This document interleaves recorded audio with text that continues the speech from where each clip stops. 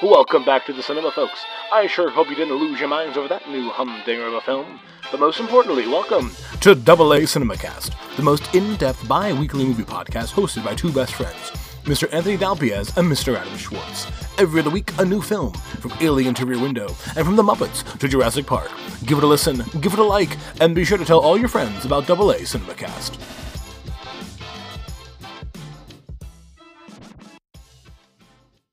Welcome to a very special edition of Double A CinemaCast. Your weekly film fix. Although I guess in this case I should say your weekly Clone Wars fix. I could honestly do a show where we just talk about Clone Wars episodes each week. So this week on Double A CinemaCast, Anthony and I will be reviewing the final season of Star Wars: The Clone Wars, which premiered on Disney Plus back in February, and just recently, February or March? I think it was March. Mm-hmm. Yeah. February, actually. Like the last week of February. Okay, yeah. And recently concluded on this past May the 4th. And this is our review of that 12-episode season. Yeah, this is neat for us because I feel like this was almost kind of the start of the podcast. Because I remember, what was it, a little over a year ago, you were recommending I check out Doctor Who. I was recommending Clone Wars. Mm-hmm. Oh. And now we're here. Yeah. So this series holds a really special place in my heart because I feel like I always was a big Star Wars fan. But then getting into this series, it just took me off into a new level. Yeah. This is, the best way I can describe it to someone who's never seen Clone Wars is you have your 9 movies. You have what is the canonical Star Wars, and there you go. The Skywalker saga. Yes, you have your Skywalker saga. And then this is kind of like, if you enjoyed those 9, let me take you behind the curtain here. Let me show you what else we got. And this is just a whole new level of in-depth Star Wars lore and action and characters and planets and plots, and just it's a whole nother world of Star Wars. Yeah, you're right. It adds so much depth to the saga as a whole. Yeah. So did you watch the micro series Clone Wars that aired from what, like 2003 to 2005? I remember being in elementary school and watching, like catching it here and there on Cartoon Network when it came out. The only thing I remember from that miniseries was there was a bounty hunter who I don't believe is canon. Named Dirge, yes. And I remember Dirge, and that's it. He was pretty neat in that. So that series was developed by the creator of Samurai Jack. Mm-hmm. And I remember watching it being a little disappointed because in the beginning, it would just be 2 or 3 minute clips. Yep. A lot of times no dialogue. And there were a lot of fantastical things that happened, like Mace Windu taking on a whole droid army without a lightsaber, like he's punching droids. Yeah. And it didn't feel exactly like Star Wars. Like even when I was watching it, I always felt like this is a little extreme. This is a little not really canon.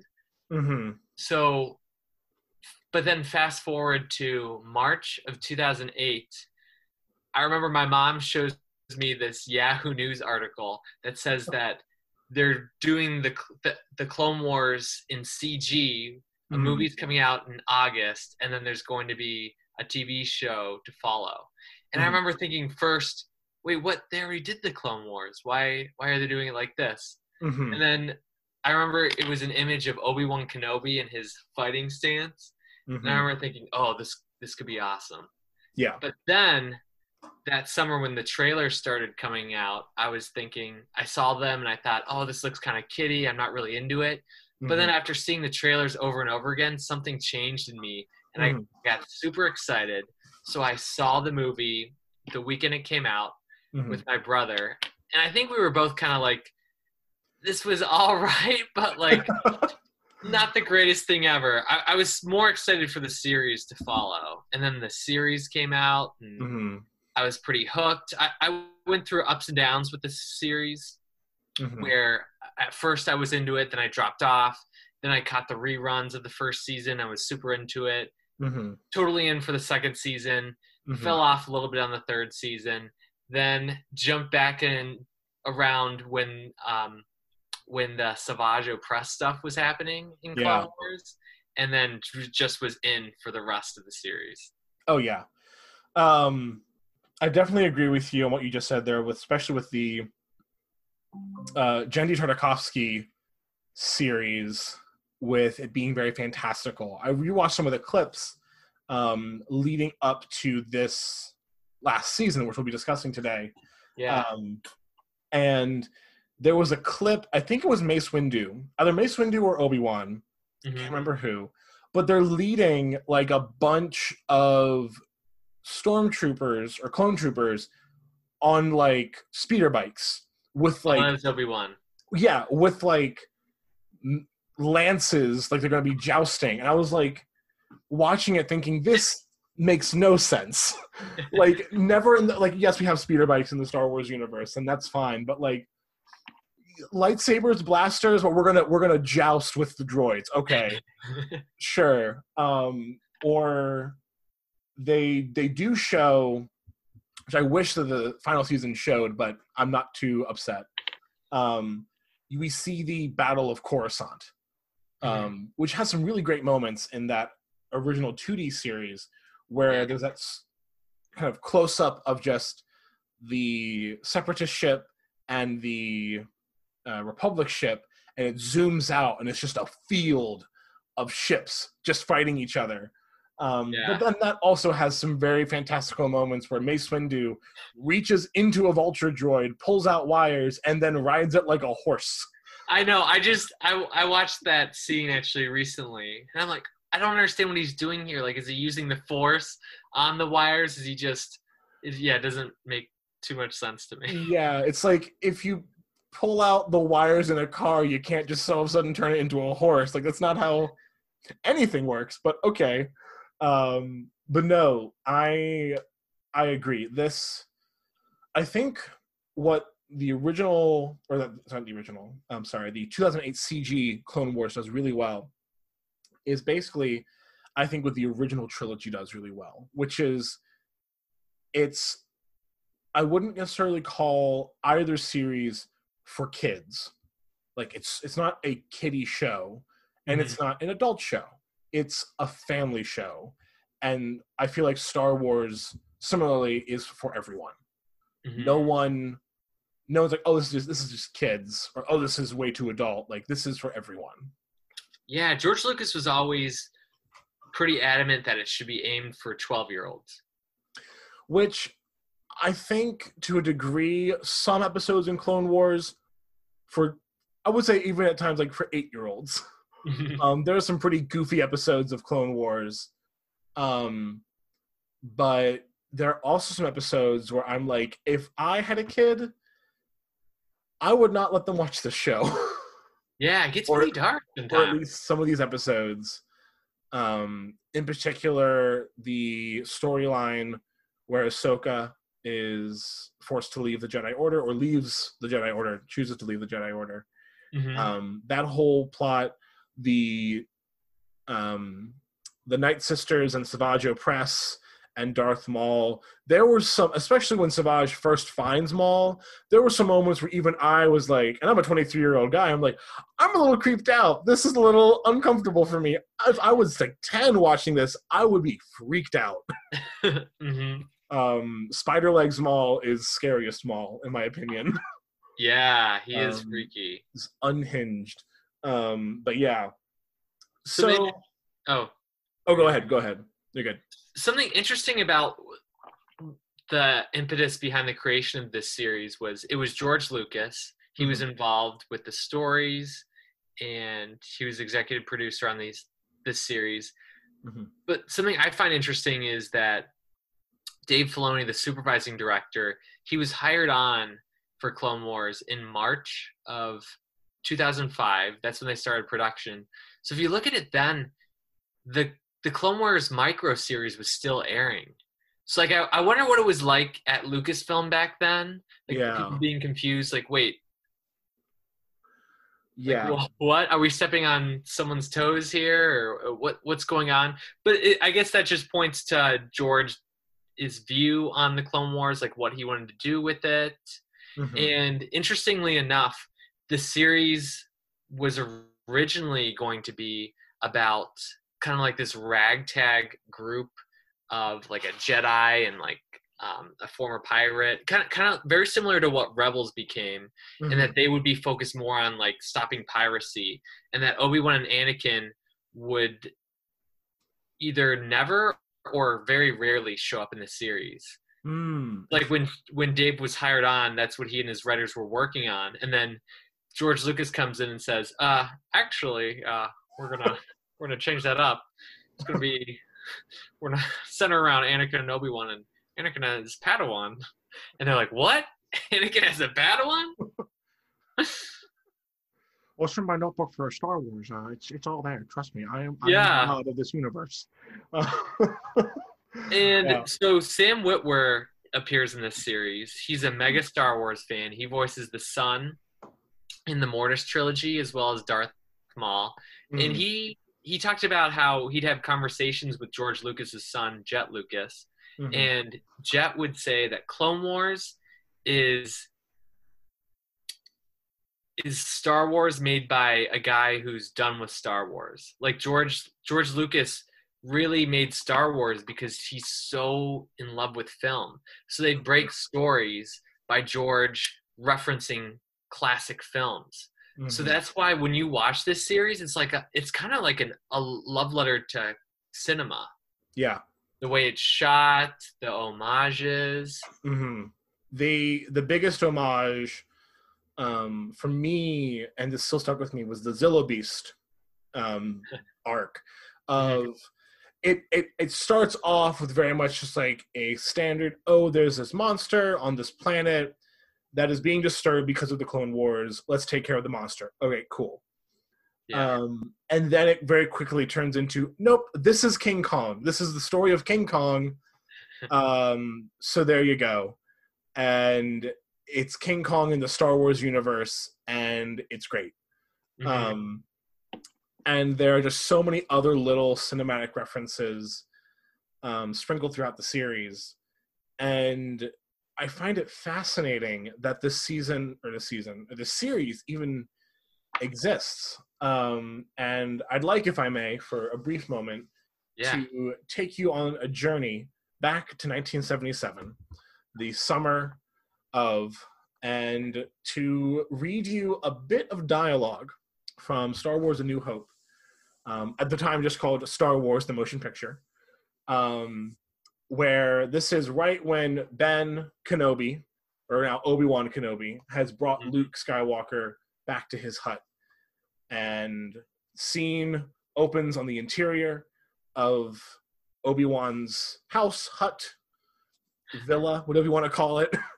And the dialogue starts as such. No, my father didn't fight in the wars. He was a navigator on a spice freighter. That's what your uncle told you. He didn't hold with your father's ideals. Thought he should have stayed here and not gotten involved. You fought in the Clone Wars? Yes, I was once a Jedi Knight, the same as your father. And that one line from Luke, you fought in the Clone Wars, those 6 words birthed not only the prequels, but this 7-season-long series. And I'm sure when Lucas was writing this in the 70s, he was like, I need a war that sounds science fiction-y, that could exist in this universe. Clone Wars. Maybe there were clones fighting each other. Who knows? And there we go. Yeah. Imagine just, before having this as context, wondering what the Clone Wars were like. Right. And if you kept reading on with that quote, I feel like something else this series does a good job about is showing us the relationship between Obi-Wan and Anakin, like how they were good friends, how he was a cunning warrior. Mm-hmm. Interesting bit of note in terms of the voice direction. So James Arnold Taylor reprises his role of Obi-Wan in this Clone Wars series. He had previously voiced him in video games in the Micro series. And in previous times where he voiced the character, he was very much kind of just doing a voice double for Ewan McGregor. But Dave Filoni and the production members really pushed him to make the character his own. So he kind of infuses a little bit of Alec Guinness into it. And he's talked about in interviews how when they were recording scenes, James Arnold Taylor would tell Dave Filoni, this is how Ewan would react, or say this line. And Dave would say, no, I don't care what Ewan would do. I want to know what James would do. And so it's just interesting that like he would veer him away from what like maybe like Ewan McGregor might do. And I mean that I feel like that's kind of what makes these characters mythic. Like you have, and also with casting. So Matt Lucas was originally cast as Anakin. He voiced Anakin in some video games and in the Micro series. But then I think they just ended up feeling like it didn't work. Like they didn't need an exact match of Hayden Christensen. So when fast forward to Matt Lanter auditioning, and he didn't know what the character was, they asked him to do a combination of Luke Skywalker and Han Solo. And so like you hear the character and you could totally see that. Yeah. And I think it just leads to these characters being just mythic characters. And I think it's helped me to accept things like Alden Ehrenreich playing Han Solo, because Han Solo is so much bigger than Harrison Ford. Yeah. These characters that Lucas created have taken a life of their own. It's not, so Hayden Christensen and Ewan McGregor are running down this hallway, it's Anakin and Obi-Wan are running down this hallway together, whether it's in the Clone Wars, in live action, in a video game, and they are beyond the actor. Yeah. And something fun about Clone Wars is there's kind of this through line in the entire series, but it really exists on story arcs, and it kind of jumps around. Like, especially in the first few seasons, they jump around timeline-wise. Like, there's episodes in Season 3 that take place before the Clone Wars movie, or episodes in Season 1. And so it just... I think it scratched a Star Wars itch that I've always had, where like I grew up, I would watch the movies and I'd read the comics and I'd read Droid Tales, where it's like this kind of fairy tale adventure that C-3PO and R2-D2 go on. And it's like, we get some of that in this series, but yet it still feels like it's part of the same universe. Yeah. And what makes, I think, getting into now this final season, what makes this great is seasons 1 through 6 they just took place between episode 2 and 3 at some point. There's not really there are some episodes where it's clearly like, this took place maybe like a week or so after the end of episode 2. Yeah. There are some episodes where you're like, I have no clue when this is taking place. And then there are some episodes where you're like, I don't understand where some of these characters are, but you know what? I'm gonna roll with it. Or like why these characters are doing the things they're doing. The weirdest episode, and not because it was like strange or surreal, but the one that just kind of threw me off guard because of how absurd it was, is there's a brief episode where General Grievous is on Naboo, and the Gungans, Jar Jar's race of people, are able to defeat Grievous like real quick with spears, and they take him prisoner briefly. Oh, Shadow Warrior. Yeah. Season 4 episode.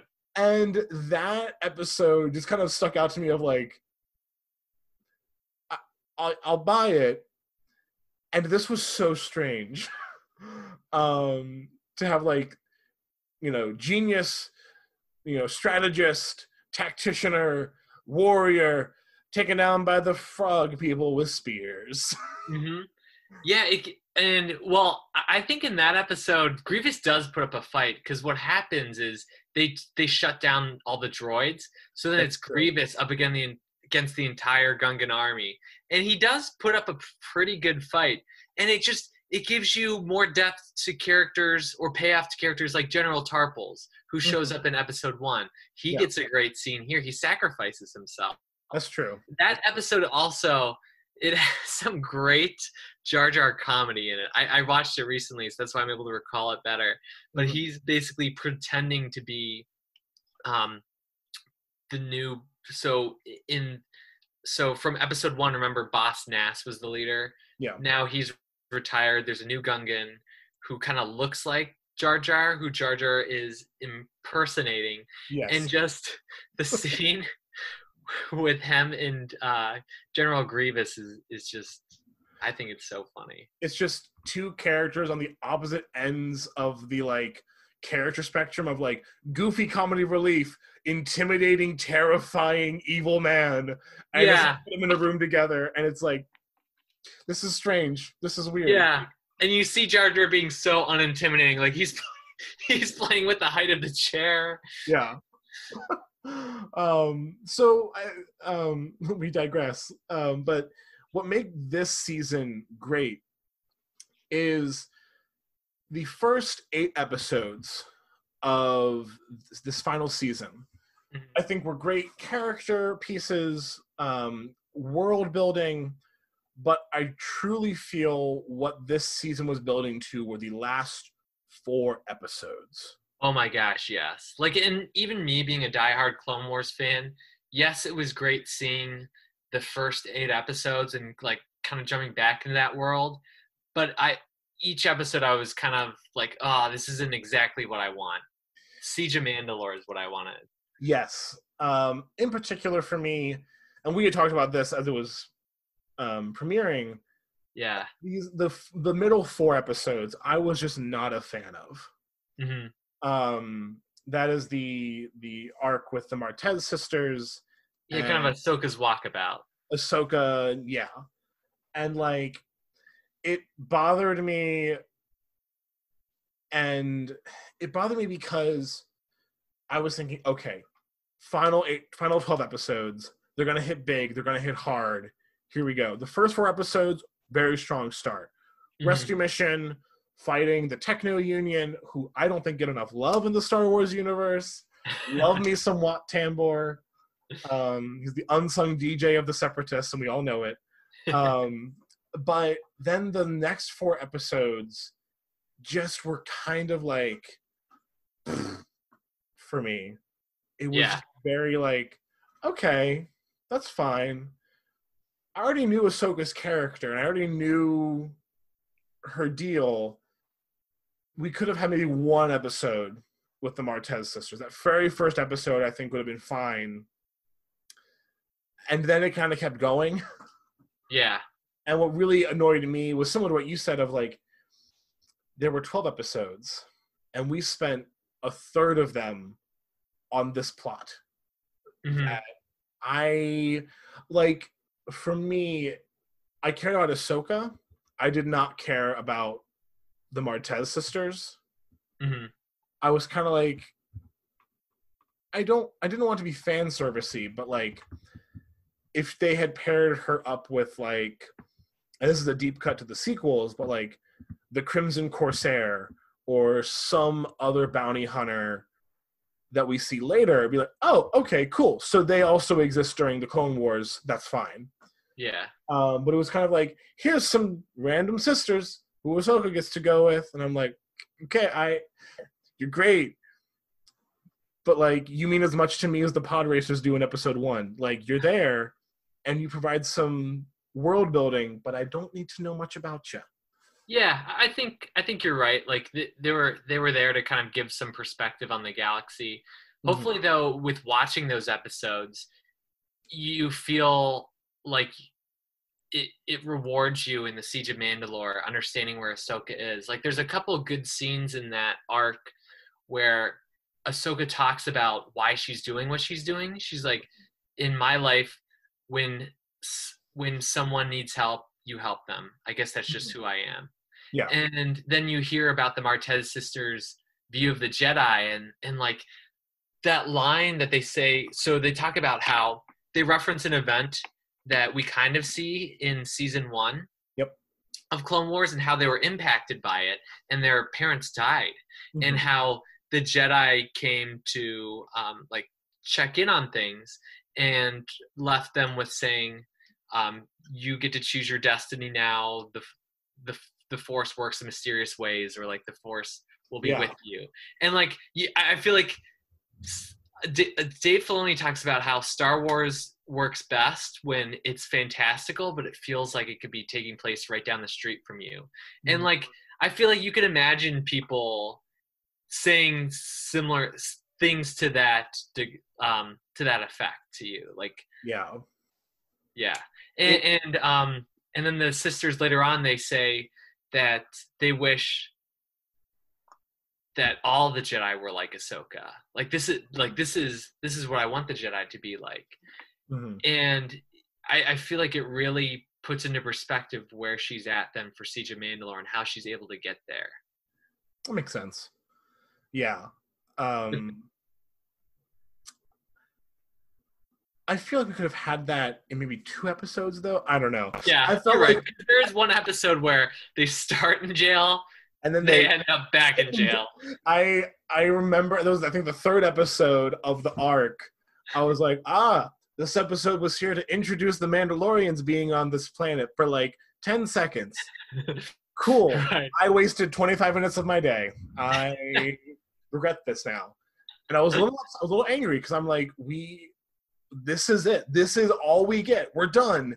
Yeah. And we spent a whole episode of them leaving jail, running across the facility, getting close to the ship, getting captured, and getting back to jail. And there's the one time where we see the Mandalorians looking out with their, trinoculars, and it's like, the Jedi is here. Should we, engage? Not yet. And that's it. And it's like, oh, okay. I know. Cool. Yep. See you later, guys. I feel some of that too. Even being like, Clone Wars can do no wrong. I love it so much. I feel some of that too. And there was a little bit of pain in watching some of these episodes, but the Siege of Mandalore more than made up for it. Oh my gosh. And the two of us both unequivocally love The Last Jedi. I think we both agree that it is the best of the sequel trilogy. Wholeheartedly. I feel like we get some homages there in this. Yeah. In the first episode, at least, when Anakin is walking up all alone to the droid forces, kind of mirrors what Luke does in episode 8. Just that start where there's a lot of homages to the Clone Wars movie too. Dave Filoni always said that they started with the movie, he felt like they should end with the movie. And I feel like you get it because in the first episode of this Force series arc, you get the voiceover narration in the beginning. And then the next 3 you don't. Yeah. And speaking of that intro, they redesigned Grievous just for like, you see him for a second. If that, it's like very briefly they just say, the ruthless General Grievous. And he's there on screen looking way cooler than he did in the original season or series, and then gone. Never seen Doesn't he look so sinister? He looks it's the perfect bridge between animated Grievous and episode 3 Grievous. Yeah. Yeah. Yeah. So good. Like the love, it's in every detail, every frame of these 4 arcs. It's just so much love was put into this. Yeah. Oh, and it's just, I think it's kind of a great, this first episode in this first scene, it's kind of a great send off to the Anakin that we know of this. He's like this swashbuckling hero. And seeing a little bit of that banter between him and Obi-Wan is so much fun. Yeah. And then seeing the reunion between Anakin and Ahsoka, And it's really like we as an audience are like hanging on every moment, every word. But for the characters, they don't know that this is going to be the last time they see each other. Right. And I could just watch that scene where Anakin shows Ahsoka the 501st troops, which their helmets are decked out, patterned after her. It's so emotional, and everyone's calling her commander, even though she's not a part of the Republic military anymore. Yeah. And I mean, the Siege of Mandalore itself was just amazing. And I love Maul in the Clone Wars whole series, because they so perfectly insert him into the overall narrative and canon of Star Wars that it in no way ruins the plots of episode 2 or 3. But you can, it's almost kind of like, again, it's like, here's the behind the scenes stuff that you weren't seeing. Here's, backstage, all this was also going on. But if you don't want to watch it, it's not going to hurt. Yeah. It just adds more depth and like more depth to his character, where like we just see him in episode 1, we know he's a good fighter. But if he was the apprentice to like the greatest Sith Lord ever, this genius, of course he would have like that tactical mind, and we get to see him kind of try to create his own empire, try to start his own war. And I love that what we see very briefly in episode 3, we get expanded upon with Maul. And what I'm referencing in episode 3 is the very beginning, when Anakin beheads Dooku. Yeah. Where the Chancellor, who of course is Darth Sidious, says, kill him now. And we see Dooku look at Palpatine with just like, what? Dude, we're on the same, what? Like, kind of this disbelief of like, huh? And it's kind of all of those emotions are kind of drawn out with Maul in this season of like, I was hoping he would bring Skywalker. I'm talking about Obi-Wan, the Siege of Mandalore. Like, I hope he bring Skywalker because I need to make sure that Palpatine doesn't get Anakin, because I know he's going to use him for his ultimate plan. Yeah, that he's the prized pupil. He's the one who's been groomed. He's the key. And to think that like Dooku kind of had that whole mindset in episode 3 of like, what about our plan? What about the master plan? I got the Death Star for you during with the Battle of Geonosis. What do you mean? This is the whole thing, and we're gonna kill me? Like it gives much more depth to that scene in particular for me. How Maul keeps bringing up the plan. Oh, you don't know about the plan. Oh, this was the plan. And like as Order 66, starts, we see that Palpatine had put in not only kill the Jedi, but also kill any other like Force user, pretty much. How they immediately are like, all right, get Ahsoka and let's go get Maul. Yeah. Let's cut up that loose end. Yeah. And the last 4 episodes were great because we get the Siege of Mandalore, which is already just a great finale. And then episode 4 starts, and it's just like waiting for the pin to drop. Episode 4, episode 3 of this whole arc. You're just waiting. You're like, okay, they got Maul. I know. Now, the next thing that should happen would be Order 66. When is it going to happen? Because it's something that when I was watching the Clone Wars series, it's kind of neat to think about that these clones are so humanized, and we see how the relationships they have with each other and with the Jedi. And so yeah, as we're getting closer and closer to that happening, I was feeling this dread in my stomach. Yes. Especially in episode 3, because it starts off just like this. We see the Mandalorians, bringing out Maul in this kind of forced user containment unit. Like a big, from ancient times. Yeah, it's almost like carbonite freezing light. Big block, but there's a window. You can see out. And like, it's silent, and you just hear the footsteps and like this low music playing, and I'm just like, yeah, that music carries through almost the entire episode until the pin drops. Yeah, and it just fills you with dread as an audience member. Yeah, I'm like, something, it's gonna happen.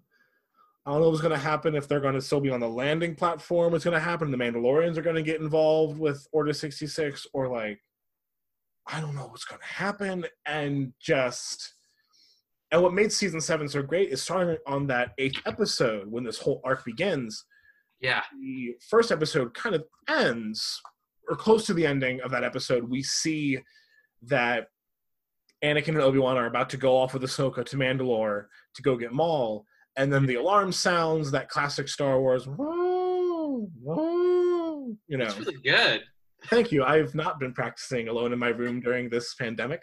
But like, that goes off, and then it's like, oh, Coruscant's under attack. And so at that point, you're like, begin episode 3, here we go. Yeah. And you're like, okay, now I'm trying to think timeline-wise, like, when are days happening, when are nights happening? Because episode 3 itself really takes place within maybe like 4 or 5 days. I've heard so many different things. I've heard people say months, but I think we can say it's not months after the Siege of Mandalore. I've heard people say about a week, about 10 days. I can see like 10 days at the latest. Yeah. Because we don't know, like, in between episode 2 and 3, how long it took for them to fully regain control over Mandalore after they got Maul. But yeah, so like, we're at this point, I'm like, okay, so they're either going to put Order 66 in the final episode, or it's going to be here. And when it was just so quiet at the start of this one, I was like, oh, it's going to be in this one. It's going to end with 66. And I thought, because Rex knew about the inhibitor chips, that he would have already deactivated it, or he would have somehow like been able to fight it. And we kind of see him fighting it. Yeah. Initially, when Order 66 goes out, and my thought was kind of used, or a theory I had was kind of put into play in the last episode, where once Ahsoka performs the quickest of surgeries, it's not even Ahsoka, it's the astromech R7A7. Yeah, after the quickest and most haphazard brain surgery, like, Rex tries to tell the other clones, like, well, we were told to kill the Jedi, and she's technically not a Jedi. So I thought, oh, they're not going to kill her, but maybe there'll be some other Jedi on board that we don't see, and they'll start killing them, and Ahsoka's going to be like, huh? And then Rex would be like, we gotta go, or something like that. But it was, and even though I knew this was how it was going to end, it's that it happening in that 3rd episode of that arc was just heartbreaking. Yeah, it was. Oh. And yeah, it was so cool though too. And something I think we gotta talk about too is the revelations about Anakin that Ahsoka hears. That he's the key, and then that she can sense that something awful happens to Anakin when what she's sensing is Anakin cutting off Mace Windu's hand and joining Darth Sidious. Yeah. And I love they used dialogue and audio from episode 3. Yes. Which I just loved. Just so good. But this makes you think, like, if Ahsoka would have told the Council, or even just Yoda, about what Maul said, would things have turned out differently? Yeah, like it's crazy to think because like I mean, we see, and they cut it so well, where Ahsoka comes into the like briefing with the holograms, and then as soon as she leaves, we get Mace Windu saying, you know, "I sense a plot to destroy the Jedi," which of course is a scene directly from Episode 3. Mm-hmm. And it's edited so well that I'm like, okay, so she could have realistically just been right there in Episode 3. Of course, we missed her. Yeah. And it's, but yeah, if she would, I mean, would they have even believed her though? You know? Yeah. Like, if she even told Mace Windu, who was like second only to Yoda, like, you know, Master Windu, I was talking with Maul, turns out Anakin is part of this Sith Lord's plan. We should like either keep him on lockdown or like send him somewhere else. Oh, Windu would totally believe it because he is so distrustful of Anakin. Would he have believed it, or would it have been like, you were his Padawan? How can I trust you? And should we really be trusting a Sith Lord? Like, should we trust Maul? Maul's probably lying. Anakin's fine. No way, because remember, he tells Anakin when Anakin comes to him in Episode 3 saying, "I believe that Palpatine's the Sith Lord." Mace Windu says, "If this is true, you will have gained my trust." Ouch. That's true. All That's that, true. And he doesn't trust him. Ouch. Oh. Yeah.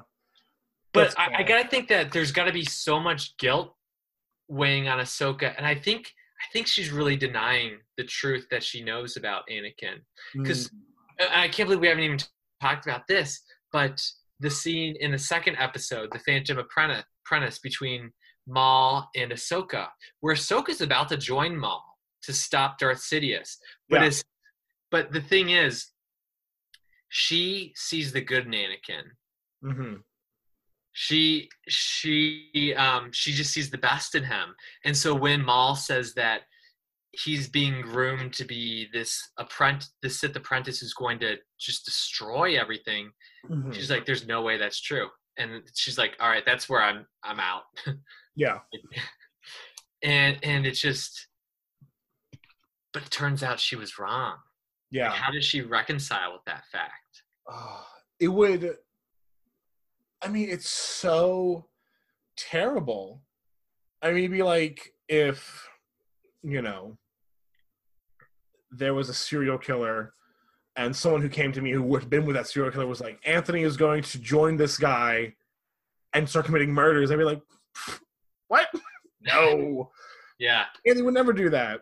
And then the next thing I see, you know, Anthony Dalpiaz, you know, manhunt for Dalpiaz. I'd be like, my whole world is shaken. Mm-hmm. And to think that, like, when Order 66 happens, I mean, Ahsoka's probably thinking, she's sensing something's bad happening, but I'm wondering how long she was thinking, like, Anakin's dead. Which I guess, if we go back to A New Hope Obi-Wan, from a certain point of view, Anakin was dead. Yeah. Well, I mean, that's a really good point. So we know in Star Wars, there's just a special bond between masters and apprentices. That's why in I'm getting so deep and nerdy. That's why in season 6, the Lost missions, do you remember when Palpatine and Dooku are like messing with Yoda, like in that cauldron thing? Mm-hmm. And Sidious is using Dooku kind of as a conduit because they have that connection because Dooku was Yoda's apprentice. And Dave Filoni has said that Ahsoka believed that Anakin died after at the end of the Clone Wars, after Order 66, because when she reached out in the Force, she couldn't sense him. Yeah. Whereas before, she would be able to because they have that master-apprentice bond. Yeah. And it's because he's fully embraced the dark side, Darth Vader. Mm-hmm. And I just think, though, that Ahsoka kind of like at her very, very core, she knows the truth about Anakin, but she's denying it and she can't accept it. Yeah. And I think that's why in the end scene, there's so much weight to her putting down that lightsaber it's the lightsaber that Anakin had refurbished and given to her. There's symbolism there. Yeah. And it's that, and I guess it kind of brings us to the end of this whole arc of like, we see Ahsoka and, Rex escape together, leads us into Rebels in a way, or sets up how they're going to react or interact in Rebels, which I've not gotten there yet. I'm watching Rebels currently. Haven't gotten there yet, but I do know that Ahsoka and Rex show up. I wish you, in a perfect world, you would go in without knowing that, but it's tough now. I know. I won't spoil anything for you. So I just know that at some point they show up. And I know that Ahsoka wears that kind of grayish robe or cloak that she's wearing at the end of Clone Wars in Rebels. So I was like, okay, we're setting up to see them later on in Rebels. But it just stung. It just hurt. Because we start off with like, okay, so here is the end of the Clone Wars. The wars are over officially. At this point in the Republic is now the Empire. Everyone has come to the grips with this. And then we see all of the 501st clones, because even to the very end, Ahsoka's like, these are my friends, I'm not going to kill them. And that's huge, because we see in episode 3, Yoda and I think Obi-Wan, they're killing the clones. Yeah. Just straight up, just like, nope, we're just going to mow you down. Yeah. And Ahsoka's like, no, these were soldiers who fought by my side. How can I do that to them? Even though she knows that they will not hesitate at all to kill her. I know. And that just shows so much to her character. Yeah. And so, like, the biggest unexpected time jump, because I thought, like, oh, this is the end. It's going to be all the helmets with, like, on the sticks on top of their graves, and we're going to, black out to that end of Clone Wars. But then it punches you harder in the gut, where we see that it is now, maybe 5-6 years later. Yeah. There's stormtroopers and Imperial probe droids, which I appreciate them showing how big the Imperial probe droids are, because those things aren't small. They're pretty big. They're about as big as a person. But in episode 5, you don't get that. Anyway, little gripe of mine. In very, very quick aside, at the now closed, due to this coronavirus, at Disneyland and Disney World and Star Wars Galaxy's Edge, there's a ride called Rise of the Resistance. It's a great ride. Highly recommend if you get a chance to go there. But you encounter a probe droid, a First Order probe droid, in that ride, and it is as big as they are supposed to be, and it's terrifying up close. Does it look different than the original trilogy probe droid? Had like an extra arm, but like pretty much the same thing. That's pretty different. It's like, oh, you got a lot more capabilities. Yeah, it's like this thing is a beast at video games. Extra arm really it's a game changer. But like you encounter one of those anyway. And so we see like just no dialogue for this last scene, but we just see these stormtroopers, and it's snowing. And at first I thought, did they crash land on like Hoth? Like, is this taking place during episode 5? Like, what is happening here? And then we see Vader now go up to the site of this one last 501st helmet that's still sticking through the snow, and he picks up Ahsoka's lightsaber, brushes it off, and there's something flying up above him. Yes. I was hoping you noticed that. Which I don't know what it is. I'm assuming it's something to do with Rebels. Yeah, you'll notice it in Rebels, and we'll continue this conversation. Gotcha. And of course he has the lightsaber, ignites it, and then turns away and walks back to the troopers, and we just see the outline of him in the reflection of the helmet of the 501st. And yeah, and not only is it a 501st helmet, but it's the Ahsoka designed one. And that's our final image of Clone Wars, is Vader walking away. Yeah. Oh, so good. Yeah, the stark difference of like colors all washed out now. Mm-hmm. Oh, so good. I think continuity can be really fun and interesting, but I think continuity should also always be second to story. Story should always be the first.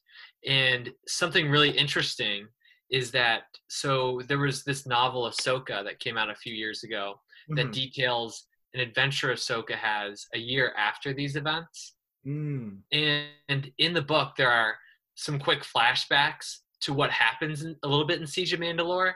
And the great thing is, so going into Siege of Mandalore, I was kind of bummed because I felt like I knew some of the things that would happen. But I was really happy to see that they played out differently. And the Lucasfilm Story Group has said that the books are canon until the point where they contradict something on screen, then the on-screen thing is canon. Gotcha. So something that happened in the books where in Ahsoka's fight with Maul, she basically lures him into a ray shield trap.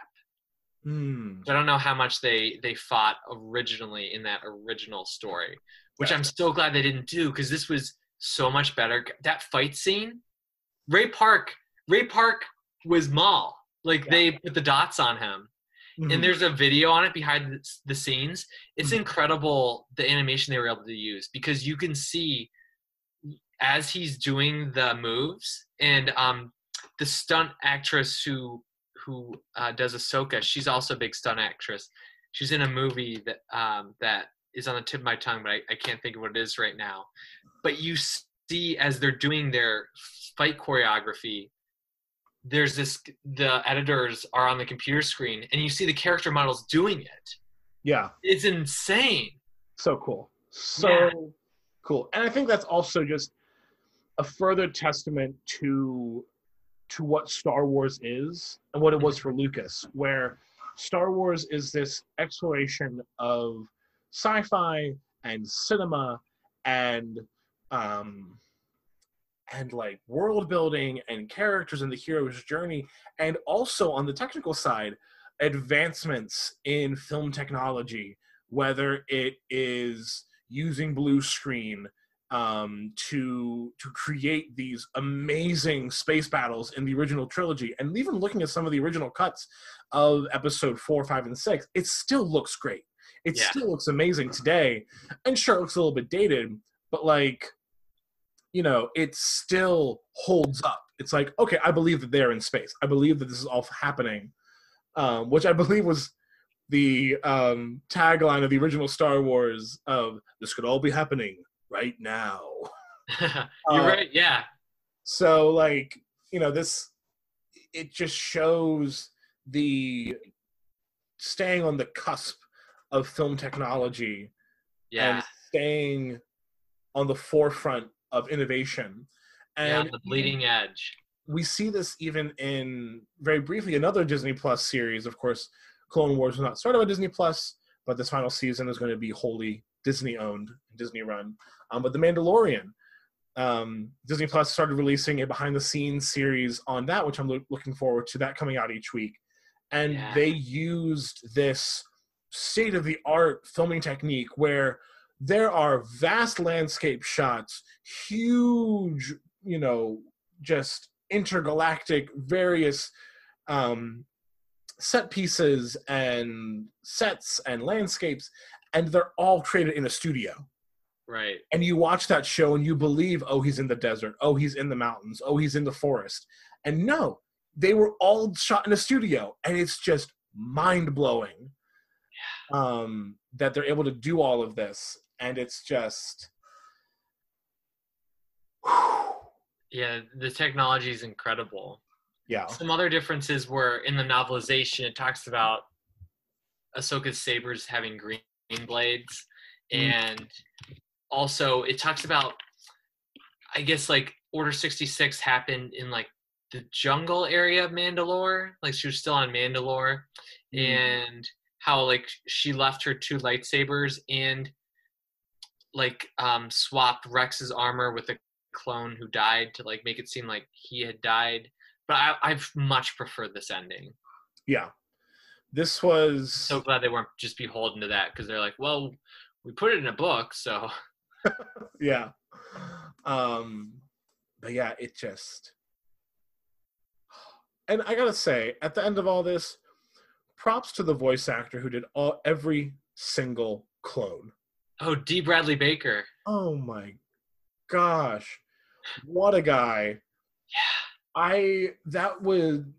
You and I have both, having done theater to a degree or performance, like, I couldn't imagine playing like all these different characters who at their core have a very similar personality. Yeah. And like, to make your voice modulate just ever so slightly to make it someone different. Yeah. Just props to him. Although I will have to say, one of the funniest things for me with Clone Wars is I'm like, it's clearly big budget because it's good CGI done week after week after week. But they only hired like 4 voice actors. There's some characters who I'd be like, it's the clones. They're playing an alien now, so it's someone totally different. Yeah. Like, I know James Arnold Taylor plays multiple people in Clone Wars, and D. Bradley Baker plays multiple people in Clone Wars. Right. But yeah, something Dave Filoni did talk about, though, was that like they were actually pretty cost effective with their budget. Like, they were constantly finding ways to cost less but to look better. Yeah. I do remember you told me early on when I started the series, like, anytime you see an episode where Grievous is wearing a cloak, they spent extra money on that one to get the cloak in there. Yeah, they talk about how cloaks cost so much. So every time I'd see a Jedi or like Count Dooku with the cloak, I'm like, oh, look at the way it flows. I gotta take this in. They spent good money on that cloak. Because like, for the most of the series, Grievous is just himself without his cloak. And yeah, just this kind of funny of like, there's a cloak episode. They really pushed the budget on this one. But yeah, so good. Yeah. I have a question for you. Yes. So when Order 66 is happening on the ship and Ahsoka hides in that little area where the droids are getting recharged, did you recognize the astromech? The main one that helps her out? I feel like I should, but I'm not. Oh. So that's R7A7. That was her astromech when she was a Padawan.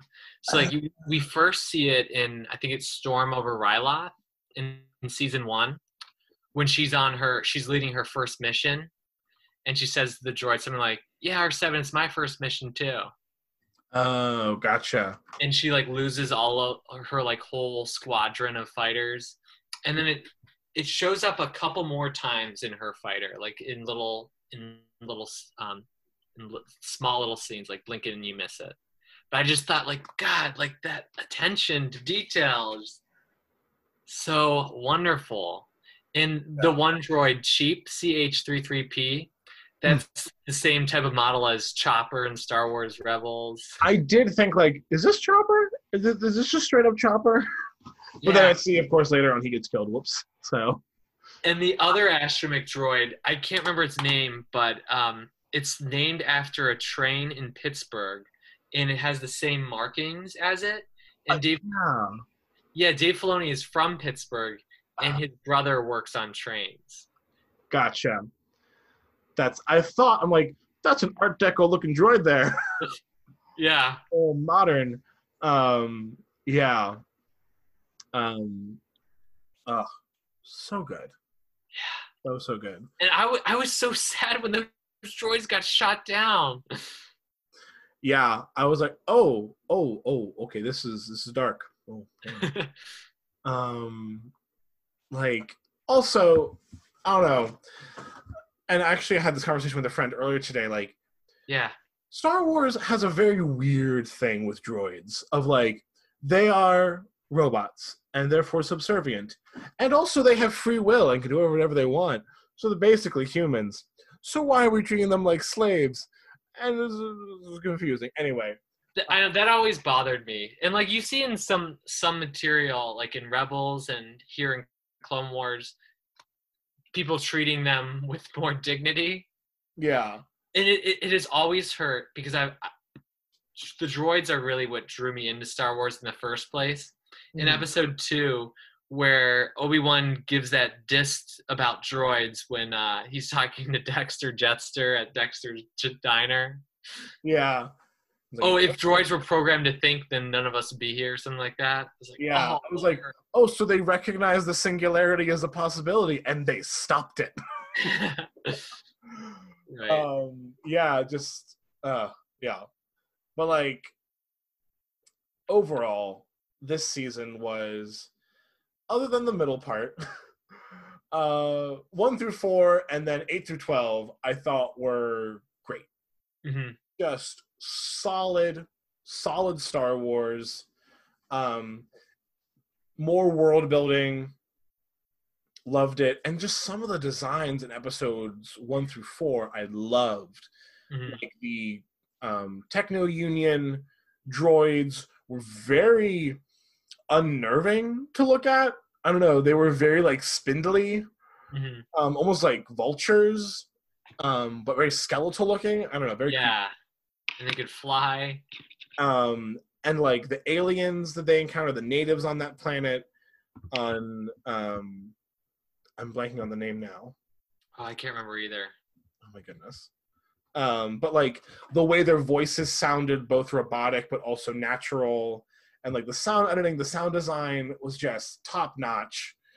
My only gripe about these episodes is I wish we had a little more Obi-Wan. Yeah. We at least got more of he showed up again in the Siege of Mandalore in Episode 2. Yes. I thought we were just done with him, but yeah, it was nice to see him again. Who is your favorite member of the Bad Batch? Oh, man.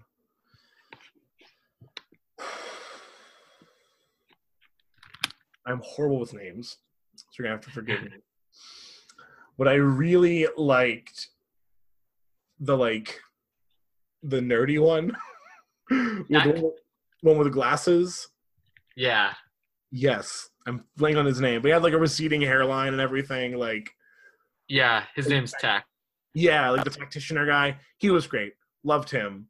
I loved the concept of the Bad Batch of like these clones were all a little off, but also they fit within, if we go back to Star Wars referencing like sci-fi, like they very much were kind of they were very reminiscent of like the Marines from Aliens, or references to like Predator or Rambo, action heroes. So I really appreciated that of like, okay, we're still doing the cinema references even in this last season. Right. So I thought that was great. So yeah. Oh, so good. But yeah. Who's your favorite of the Bad Batch? I think I would have to say Wrecker, but I think Tech's armor looks the coolest. Yes. Yeah. Wrecker was cool, but I really it not bothers me, but I always get annoyed whenever it's like, oh, it's the big strong guy and he's kind of dumb.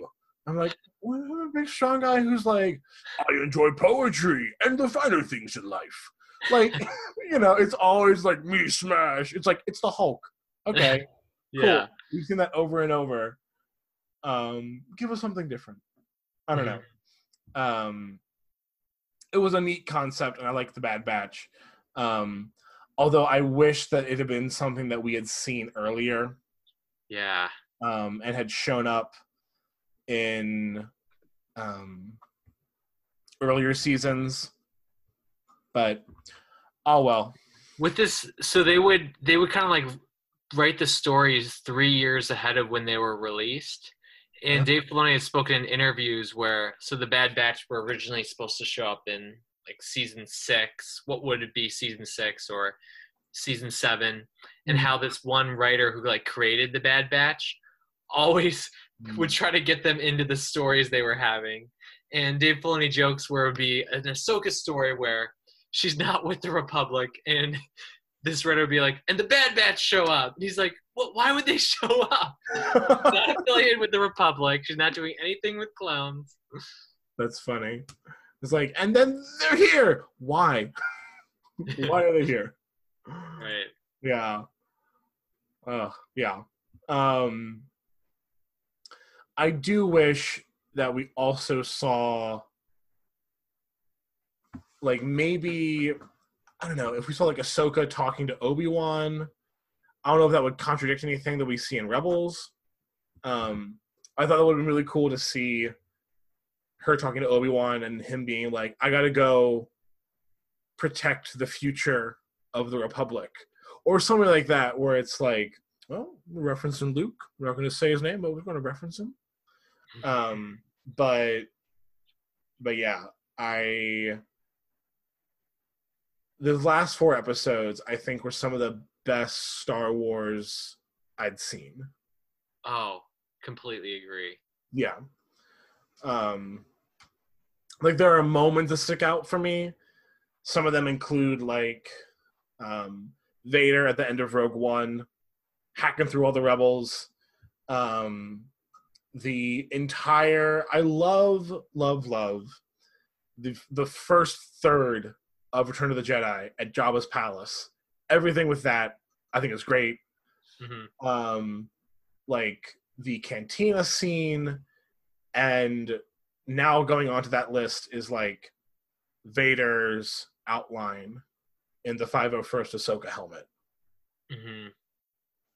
And just, oh, so good. And I think it was great that it came out on May the 4th, because on top of that, like, other big announcements have come out since.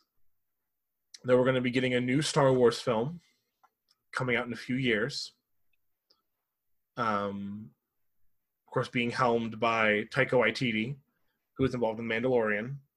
Mm-hmm. Getting a new Disney Plus Star Wars series that is yet to be announced officially, at least the name or anything like that. And this one, actually, this news came out as we were recording this, and I caught it, and I figured I'd kind of stick it here at the end. It's kind of a general news alert and awareness. Ooh, can I guess what it is? Yes. That Boba Fett's apparently going to appear in The Mandalorian. Played by Tamara Morrison. Oh! The Mandalorian has done more for me appreciating the prequels, I think, than it intended to. Because we get, like, Death Watch and Super Battle Droids and everything in The Mandalorian as well. It's just great. It's just great. So good. And Pit Droids. We can see Pit Droids again. You guys don't get enough love from episode 1. They don't. Yeah, Pit Droids are great. So much fun.